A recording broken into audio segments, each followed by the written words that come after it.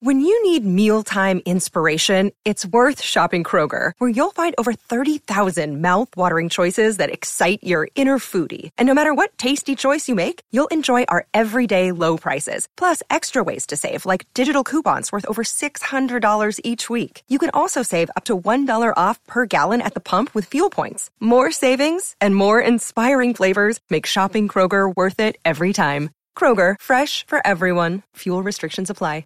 Another day is here, and you're ready for it. What to wear? Check. Breakfast, lunch, and dinner? Check. Planning for what's next and how to save for it? That's where Bank of America can help. For your financial to-dos, Bank of America has experts ready to help get you closer to your goals. Get started at one of our local financial centers or 24/7 in our mobile banking app. Find a location near you at bankofamerica.com/talktous. What would you like the power to do?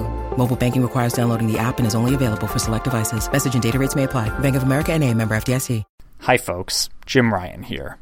This episode of the podcast is all about where to find the best fish, chips, and chowder on the Oregon coast. We also talk a little about why we're excited about hanging out at the coast during the wintertime. But tragically, a father and his 2 young children were recently hit by a sneaker wave while walking on an off-beach trail, and they were swept out to sea. One child died, and the other is missing. We wanted to remind you all, before we get started, to take caution along the coast, and please be safe. Anyway, here's the show. Hello, hello. Welcome back to Peak Northwest, an outdoors and travel podcast by the Oregonian and Oregon Live, dedicated to the adventure and exploration of our beautiful Pacific Northwest.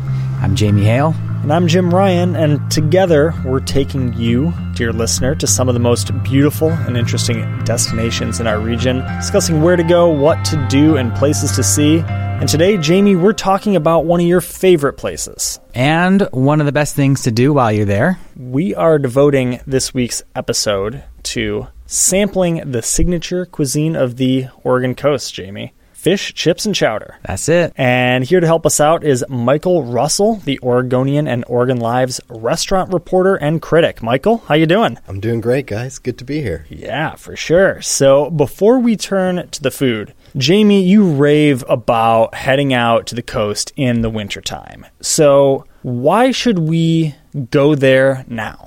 I think the winter is one of the best times to go to the coast, actually. I mean, we all go there in the summertime, right? When it's sunny and beautiful and you go to the beach and you hang out. But the winter is when you get like the other side of the coast, when it's, you know, rainy and you get the big waves crashing. And like that's a really important aspect of what the Pacific Ocean is and what the Oregon coast is. I think if you're going to be an Oregonian and you're going to go to the coast, you got to see both sides of it. Got to see both sides, and you got to get some fish, chips, and chowder while you're there. Why is that kind of, either one of you guys, the signature dish? I mean, it's all about the seafood, right? It's all about getting it fresh. Getting the fish from the ocean, getting the clams up and down the Pacific coast. And Michael, I'm sure you can talk a little bit more about that, where they're sourcing some of this fish from. But I mean, I get my fish and chips and chowder at the coast because we're at the coast. That's where you want to get the freshest stuff. That's a really good point. I mean, when I think fish and chips, my mind first goes to the UK. And fish and chips are pretty widely thought of as the national dish of Great Britain, of England, Scotland, Ireland, and Wales. You know, when I think of the Oregon coast and the culinary influences there, I think more about the Scandinavian influences. I actually called up Alex Jackson, who's the chef at this Icelandic restaurant in Portland, and I said, what are the fish and chips of Scandinavia? What do they eat? And he said he'd get back to me. So I don't have any great intel for you guys. But should we dive right into the history of the dish a little bit? Because I'm ready to go there. I'm ready to go there. Yeah, before we hop into where to go, I think we should explain why we should do it. So the connection between the UK and the Oregon coast is still a little tenuous to me. Maybe you guys can fill in that gap for me. But in the UK, fried fish come from Sephardic Jews who were pushed out of Spain in the 15th century. They moved to Britain and were selling fried fish on the street, including in like a box with a leather strap around their shoulders, walking around selling just the fried fish, not the chips yet.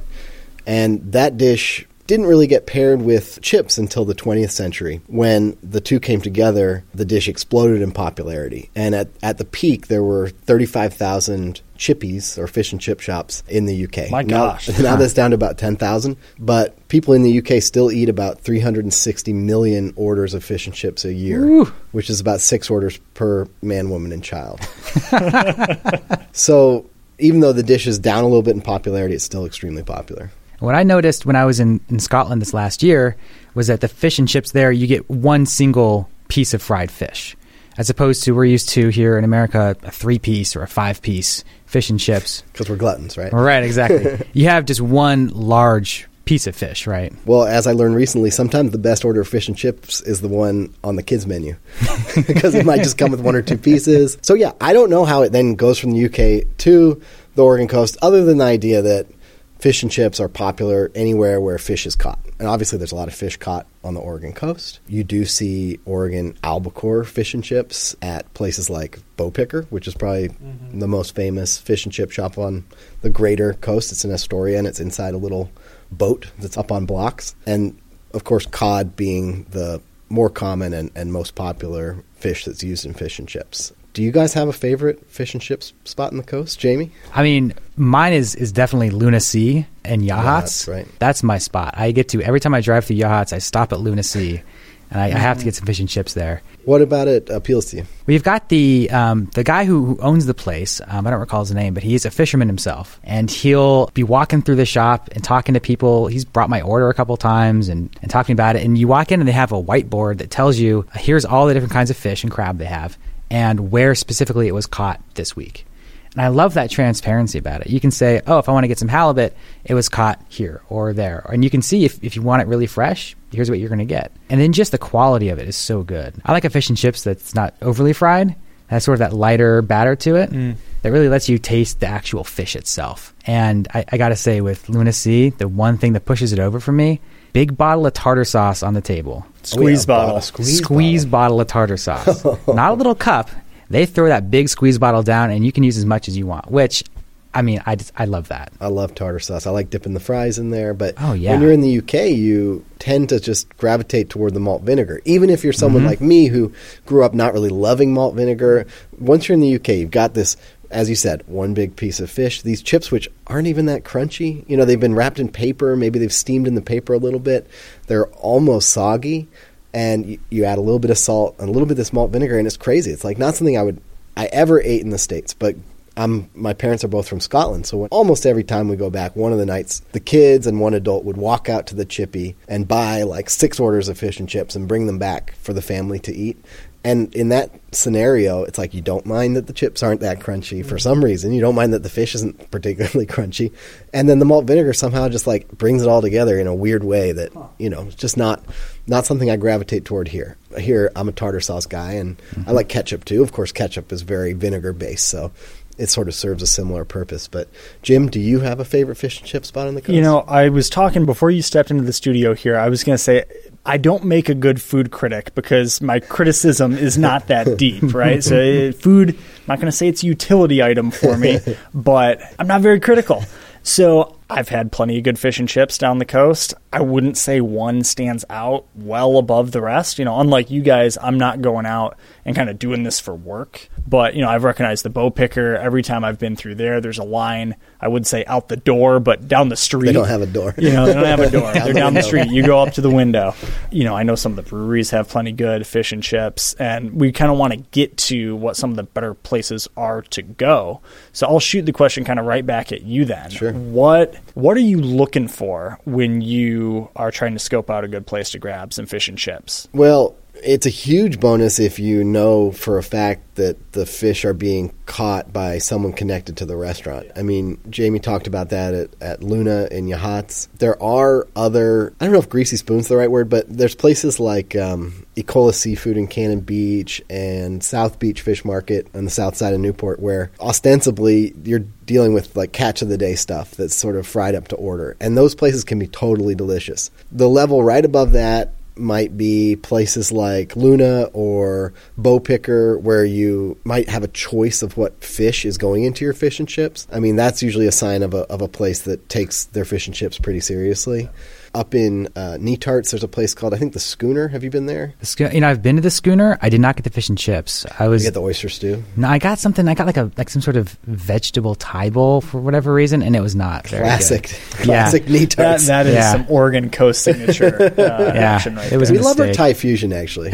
Yeah. Okay, back to fish and chips. So, yeah, there's that higher end level. There's also the brew pub fish and chips, which are usually done pretty well.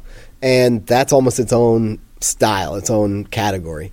The best of the best are the places that we've mentioned, Luna, Bow Picker, there's a couple of others, but the idea there is knowing where your fish is being sourced from, offering a variety of fishes, whether it's cod or albacore, and frying it right. You want to see, honestly, you want to see a beer batter.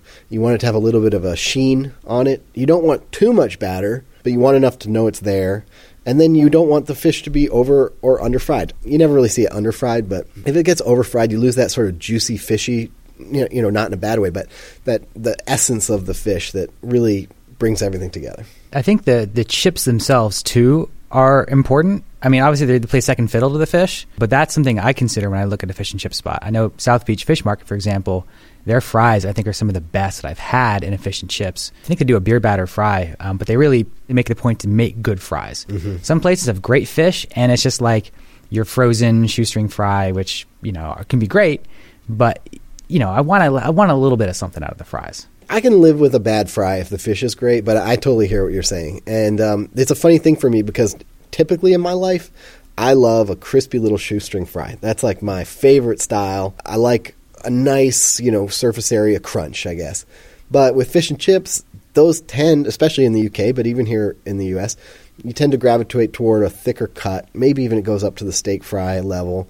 And the crunch might not always be there. But, you know, sometimes you just overlook it because you're dipping it in tartar sauce or ketchup or whatever, and it still tastes pretty good.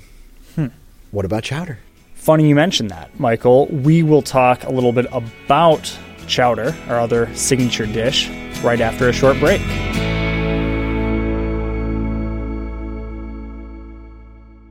So when the Oregon coast turns cold and gray, Jamie, with rain coming down in sheets, there are a few better ways to warm up than with a bowl of clam chowder. And I want to hear all about your quest to find the best bowl of chowder in the Oregon coast's chowder belt, as you put it. Mm-hmm. But first, Michael, what makes a good bowl of chowder? That's a great question. A lot of it's about the ratio. You want it to be, we're talking about an Oregon coast chowder, which is a very specific thing. Yeah.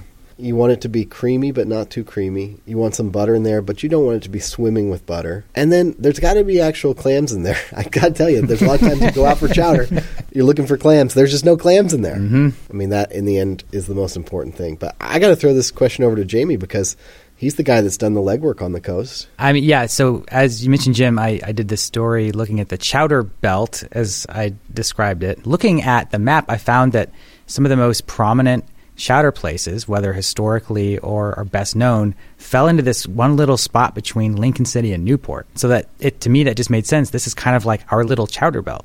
You can find good chowder up and down the coast, don't get me wrong, but these are spots that you have some of the best known chowders for better or for not quite as good.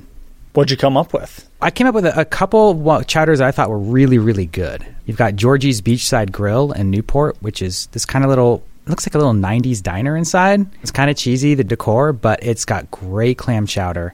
And one of my favorite spots also is in Depot Bay, this place called the Horn Public House. They do good fish and chips as well, and they also do great chowder, good cocktails, and it's an awesome spot to sit upstairs in their sort of lofted dining room. Look out at the ocean when it's raining. They've got the Whale Watch Center right across the street. You can just see the ocean churn, eat a nice hot bowl of chowder, get a beer. Depot Bay Brewing is also based there. It's a great spot. There's something savage about Depot Bay, the way it's just like so right on the ocean there, and that little bridge that overlooks that tiny cove, and you don't know how the boats make it in and out to do the whale watching.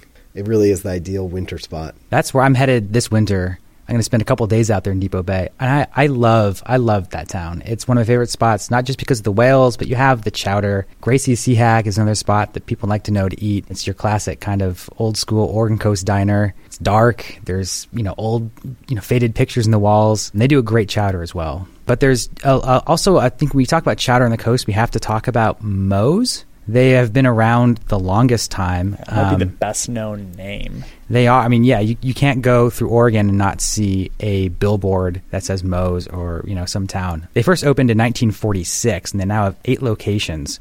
I went to the sort of the main one in Newport, the original Moe's, and tried their chowder there, and I was not really ecstatic about it.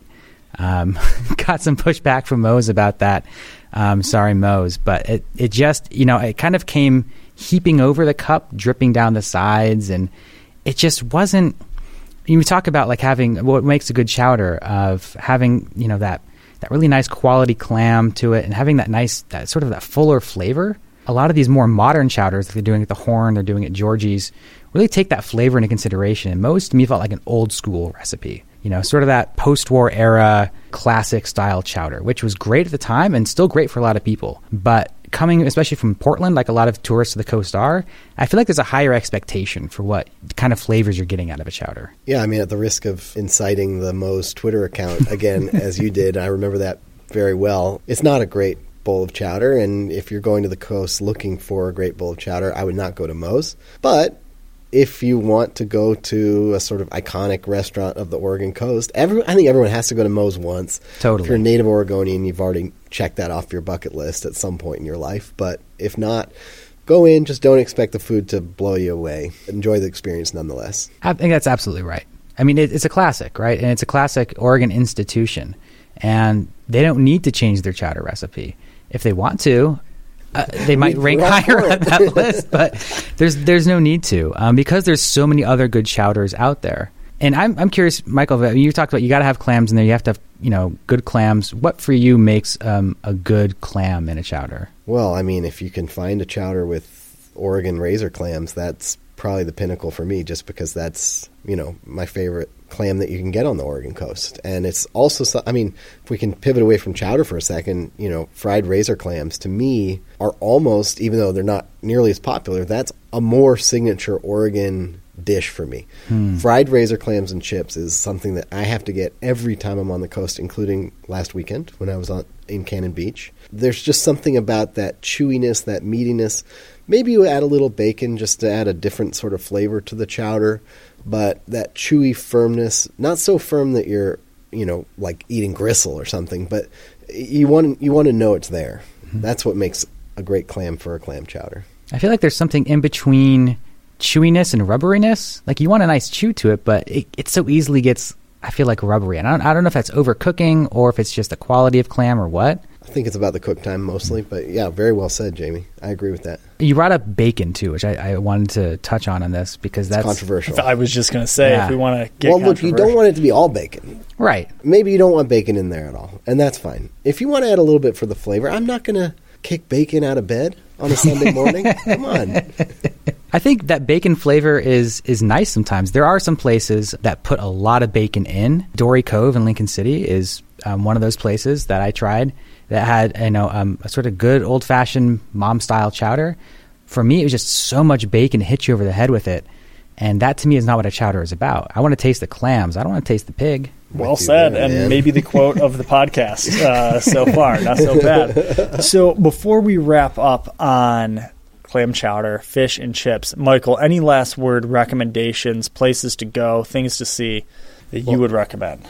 On the Saturday night, then when we were on the coast, we made reservations at the Driftwood, which is an old school. It almost feels like a chop house, but they're very seafood focused. You can get steaks there, like my sister-in-law did, but they make a very good chowder, a very good fish and chips. I had fried oysters there, and those were also very nice. So they do the whole gamut of Oregon coast seafood really, really well. And also, it's one of the closest good restaurants to Portland. So if you're traveling there from the metro area, that's a great place to stop. Really good service, old school vibe, old school ambiance, great lounge where they were showing college football and had some good beers on tap. So that's another place I would recommend. Good stuff. I want to give a shout out real quick in terms of fish and chips to Old Oregon Smokehouse, a place that did not come up in our conversation, but that I think is one of the better ones on the coast. They've got 2 locations, one in Rockaway Beach and another one right across the street from Tillamook Cheese Factory. So if you're in Tillamook and you want lunch and the cheese factory is packed, head across the street to the Old Oregon Smokehouse and get some good fish and chips right there. Or chowder, I think, or anything. Can I just plug a few Portland fish and chip places? Because I feel like this is my domain here. So when I think of fish and chips in Portland, I sort of think our fish and chip belt, if I can steal Jamie's phrase. There we go. Runs sort of north-south around 47th Avenue from the Hawthorne Fish House on Hawthorne up to the Horse Brass, which is the oldest craft beer bar in America, And then there's a neighborhood place that actually in my neighborhood with very good fish and chips called Tabor Tavern. You can get them with good French fries. If I'm remembering correctly, they grate a little bit of lemon zest on top of the fish, which is a nice touch. And they sometimes serve them with peas, depending on what time of day you're there. And then if you go a little further north on that line, you've got the Moon and Sixpence, another classic English pub. So that's our sort of north-south equator of good fish and chips. Although the other place to get great fish and chips in Portland are food carts, which probably shouldn't come as a surprise to anybody. There's a place called Tall Boy Fish and Chips, which I love a lot. And the Frying Scotsman, which is now out in Beaverton, is probably the single best fish and chip spot in Oregon, in my opinion. Oh, wow. Yeah. That's a bold proclamation. Got to check it out now. Yes, you do. and Year of the Fish is another cart. The original Halibuts became a cart after being on Alberta, so we've got a lot of good fish and chip carts in Portland. So you needn't go all the way to the coast if you're looking for a fix. You can find it right here in Portland, out in the burbs. But since this is a travel program, go west, young men and Go women. west, everyone. Young everyone. I like it. Well, Michael, thank you for taking the time to come on the podcast. We really appreciate it. My absolute pleasure. Thanks, guys. So, Jim, I know that we've been talking a lot about the coast, but I'm sure you've got some more adventures coming up that are in other parts of Oregon. So what's next up for you at the moment? What's up next for me? I mean, you kind of know my drill this time of year. We've gone through it every week. I do. Pretty much every week I like to go ski. Newsflash. What's on the back burner right now, that's still a phrase people say, right? Sure. It's on the back burner right now, is maybe I'm even moving it to the front burner. I don't know. I'm trying to figure out what my big trip of the year should be, right? So I said in an earlier podcast, I'm trying to do kind of one more centerpiece trip each season. And one of those trips will kind of be the big one. And I'm kind of thinking, okay, the kind of stuff I like to do. And I've never been outside of North America, save for a cruise that I did with my family. So I'm thinking, should it be a big trip to South America? Maybe go do some mountain stuff, some tourism stuff. Maybe skiing down there in the summertime, our summer, their winter, backpacking somewhere internationally, rock climbing down in Mexico, still in North America, but going up further into Canada or to Alaska. I don't quite know yet, but I'm taking ideas, I suppose, and researching some of my own. So that's kind of the fun thing that I've got going on at the moment. I like the South America idea. That's another place that I've wanted to get to, and I plan on getting to in the next couple of years. I think you should do South America, man. That is, my girlfriend's a proponent of South America. I'm big into it. We've kind of said collectively when she and I get a window to take a bigger trip of our own, that's what we're going to do. And, fingers crossed that we can both make the time. So that's not a current adventure, but it's surely something that I'm getting excited about and trying to nail down a little bit. So again, if anyone has any ideas for a good kind of mid-range fun trip, maybe a little bit more on the adventurous scale, let me know. Jamie, what do you got? Oh, well, Jim, I'm actually taking a page from your book. All right. And I'm looking towards the mountains right now. Last year, I did my first ever snowshoeing trip up in Mount Hood. I remember that. Yeah, and it wasn't my favorite outdoor adventure, but it was still really nice to see those mountain trails in a different setting, that sort of that fresh winter coat of snow. So I'm now looking to head back there and have a second experience. And maybe think about going up to White River West. And so off Oregon 35 there? Yeah. Near Mount Hood Meadows-ish? Yeah. Am I right? Yeah, that's right. It's kind of there on the left side of the highway as you're coming from Portland. It just looks like a beautiful spot. So I'm thinking about maybe doing that and trying out a little snow action this year. Sounds like a lot of fun. And you've written about, and we're going to actually cover in a future podcast episode, but snowshoeing, a very approachable winter activity for anyone who, like yourself, isn't a steadfast winter dude. Yeah, it's great for people who like to hike, but who want to get out when there's snow on the trail. What's not to like, That's it. That's it. Well, Jamie, I think it is time to say goodbye for now. And until next time, you can subscribe to Peak Northwest wherever, of course, you get your podcast. You can watch our videos on the Oregonians YouTube channel and follow us on Instagram at Peak Northwest. This episode of the podcast was produced by myself, Jim Ryan, alongside Jamie Hale and Dave Killen. Many thanks, of course, to our guest, Michael Russell. Stay safe and happy trails, everyone. Until next week, we leave you with this 10 seconds of Zen.